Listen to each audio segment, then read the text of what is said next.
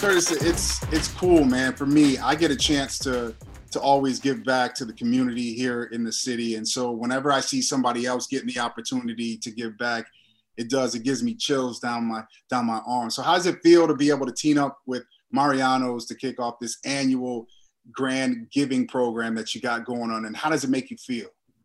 It's amazing. And like you mentioned, giving back comes in so many forms. And when it's introduced to you, with both my parents teaching in CPS, they instilled that importance of, hey, if we have the ability to help out, whether that's a ride to and from school or practice, clothes you've outgrown, or maybe we have some extra food that we can pass along to help feed some others in need, that can go a long way. So as a 6-year-old, as a 10-year-old, as a high school student, I started seeing that early on.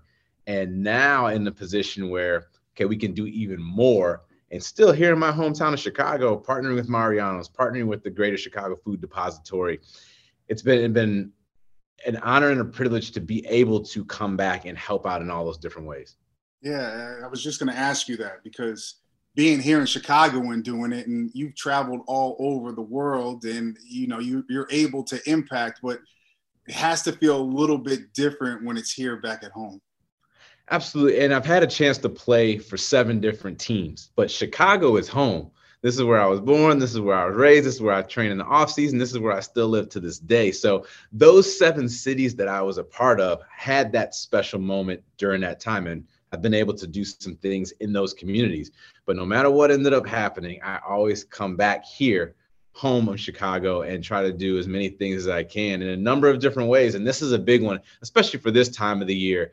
The holidays are right around the corner. Everyone's looking forward to helping out where they can to try to give where they need. But then you start realizing, wow, as much as we're going to do at the Thanksgiving table, as much as we're going to do at the holiday table, there's a lot of families that aren't going to be able to do those same things. So that's why this one's that much more important to me. You said something that really jumped out to me. I saw a quote. You said kids should be thinking about what games they play in a day and not where they're going to get their next meal. That right there struck a chord with me, because like you were talking about, most people are thinking about what they have to do. They're not thinking about other kids or other people that are in other situations. So to me, that right there was just so connecting to me once I heard it. I always try to reference it this way. If you didn't have breakfast this morning, how are you feeling come noon, come 3, come 4 o'clock? You start to get a little on edge, a little cranky. And for kids, it's the exact same thing. And then we wonder, okay, why aren't they paying attention in school? Why are they causing these different outbursts? Part of it could be they didn't have anything to eat. So just like you get cranky in the workforce, they're doing the same thing in the classroom. And I always remember my mom and dad mentioning, we knew when this student was going to be coming back to class after being absent because they didn't get anything to eat, and they know at school they can eat. And the school system does a great job. But in addition to that, organizations like the Greater Chicago Food Depository help fill in those gaps, especially in the summertime. There's not school year round here. So to find those ways to help out and just make sure a kid can just be a kid. Those days like you and I just going out there practicing and playing and enjoying and finding what little trouble we can get into or not get into should be the main focus, not what are we going to eat today.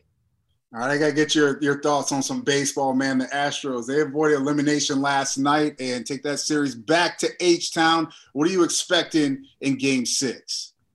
Going back home to Houston is going to be big for them. I think the warm weather, playing in the dome, as surprising as that sounds, is truly going to be a home field advantage. And typically you don't see that in Atlanta, but the temperature dropped there and those players looked cold. Very rarely do you see players look cold, but the fans had their jackets on and the players had their long sleeves on. So sometimes switching back to your familiar surroundings could be big. And for me personally, I just want to see Dusty go ahead and get it. I've been a huge fan of Dusty. He's had a ton of opportunities to be there, and this might be one of the best ones for him to do it. And who wouldn't want to see a Game 7? So I hope Houston can go ahead and win Game 6 and make it exciting to wrap up the 2021 baseball season with a Game 7 in the World Series.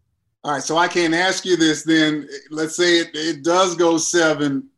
Who you got? Who you taking? I got to go with Houston because of Dusty now. That's the reason I'm going Houston. There's a lot of other reasons why we don't want to go with Houston, but because of Dusty, that's why I'm going with Houston. All right, man, we got to keep it local too. When you look at the north side and these Cubs, man, it was a rough season, a lot of change that happened, and we knew as Cubs fans that it was going to happen. But how does this Cubs team start to rebuild, and especially rebuild when it comes to their rotation as well? That is, to me, the main focus of what the Cubs have to do this offseason. It's going to sound silly, but you got to get healthy and stay healthy. As long as you have arms that can go out there and get you those 30 starts for the year, now we have an opportunity. We're not mixing and matching. But there are some arms that are available, and I've heard Marcus Stroman mention that Chicago's one of my favorite cities. This could be a potential place, especially someone that's played in big market. You know, he got a chance to play with the Mets. He's been to the postseason with the Blue Jays. I'm not saying he's the only option, but you want to fill in with guys like that can come in, that can handle the media, that can handle the fan base, that can handle the pressure of needing to win and needing to win now. And the Cubs have done a great job of making their team be one of those teams that if we don't win now, the fans are going to let us have it. So they got to get back in position and be able to go for it. Well, with Jed Hoyer, he made that decision to go get Carter Hawkinson. So I want to see what he can do to kind of help rebuild this. What do you know about him and how he could maybe be that guy that could help build what they're trying to build on the north side?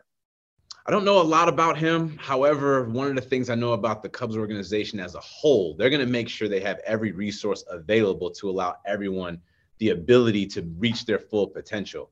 So the things that he brings to the table, it's going to be magnified because they're going to support it accordingly. They also going to have the financial means to be able to do so. Haven't had traded away Baez, haven't traded away Bryant, haven't traded away Rizzo. There's the ability to rebuild, whether it's bringing those guys back or bringing guys that can be comparable to them or potentially even better than them, is all going to be on the table. You run into a little bit of worry when you say, okay, all right, we've done that, and we try to replace them with individuals we think can do what they can do. That unexpected is always a challenge, but when we know there's people that have proven they can do it, which is the big free agent class that's available this year, now that makes things a lot more exciting. Well, on the south side, Tim Anderson, really vocal, one of the main vocal leaders on the south side, said, man, I want Tony La Russa back. I like the vibe that we have going on. How would you evaluate his first year as Sox skipper? The one thing I heard a lot from Chicago fans, especially White Sox fans, when the move was announced that La Russa was coming in as the manager, everyone goes, oh, he's so old. Why are we bringing this old guy? The game is so young now. I said, if you win, you don't have to worry about any of that. And sure enough, that's exactly what they did. They went and won, especially in that division. That division's wide open, and they should have won that division. So exactly what they did, they needed to do. Now it's just a matter of getting over that hurdle, getting past that first round of the playoffs and giving yourself a shot to go to the World Series. They're going to be back in it again. A couple pieces here and there might be all they need, but that team is solid in that division. They should win it again next year. It shouldn't even be close, but now they got to go ahead and not only win the division, but beat teams that are good on a consistent basis, and that'll be their challenge. It's also, too, and this, it's about staying healthy. Could you imagine if they were able to stay healthy from the beginning of the season, where they could have probably gone and how far they could have gone and just had that cohesiveness as a group? Because when you have injuries, especially to start off the season, kind of breaks up the chemistry a little bit. Some of those injuries were unique, like the Eloy Jimenez injury. That was a unique one. So we keep him away from the fences and all that stuff, so we don't have to worry about that. However, I think a lot of people forget that the year before was only 60 games. So this year, teams played almost 3 times as many games as they did the year before. So you're going to have those hamstrings and backs and calves and obliques. Next year now will be a very similar year to this year. The fans, the energy, the travel, the just impact on you. So I would guess that everyone should maintain. You'll see a couple little freak things. If a guy gets hit by a pitch, you can't control that. But I think a lot of that soft tissue stuff should kind of even out this upcoming season. All right, Curtis, I got to ask you too, man. I know you hometown.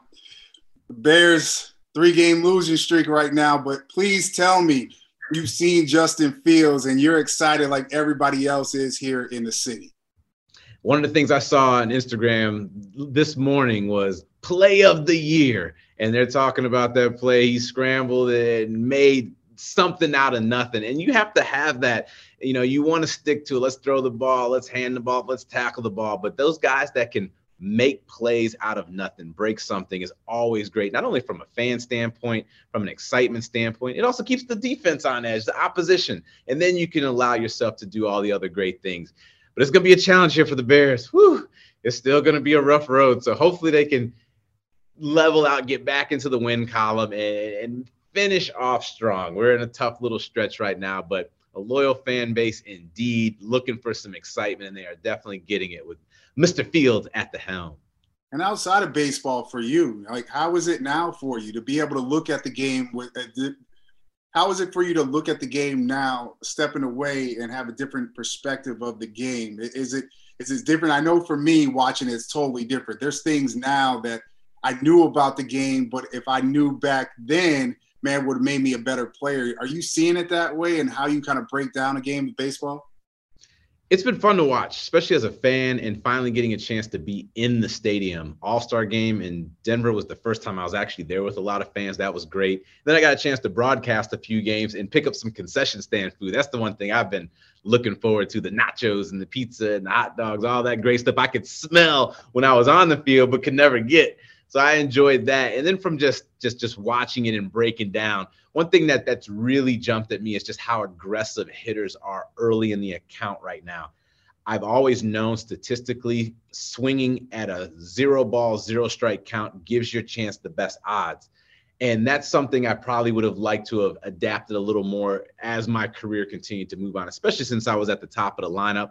I'm probably going to get some fastballs to hit. If I could have been a little bit more aggressive on some of those, might have been able to do a few more things, but I was very selective. I was zoned in because I was trying to set the tone for the rest of the guys in the lineup. But now guys are swinging that thing. It doesn't matter if you made it out, he made it out. It doesn't matter. If it's my turn to hit, I'm hitting right now. Who's your favorite young hitter to watch right now? Favorite young hitter right now? I would have to say that's a good one. I've always had something for switch hitters, so Ozzie Albies is always great. I think he might be going through a little something right now in Atlanta. That just could be just the length of time, but anytime you could stay in the lineup day in and day out, doesn't matter if they're throwing a lefty or righty, it's always been something good. And he steals bases, which a lot of guys don't do anymore. I love to see the fact that they're running and stealing bases here in the postseason, so hopefully that starts to become more of a trend next year because you see it works. I know analytically they say, oh, the value of stealing a base isn't worth it, but most of the time when these guys are stealing bases, they come around and score runs. So continue to keep running and be on both sides of the plate. So I love to see it. Man, appreciate you, man. For sure, no problem. Thanks for having us on here and highlighting this.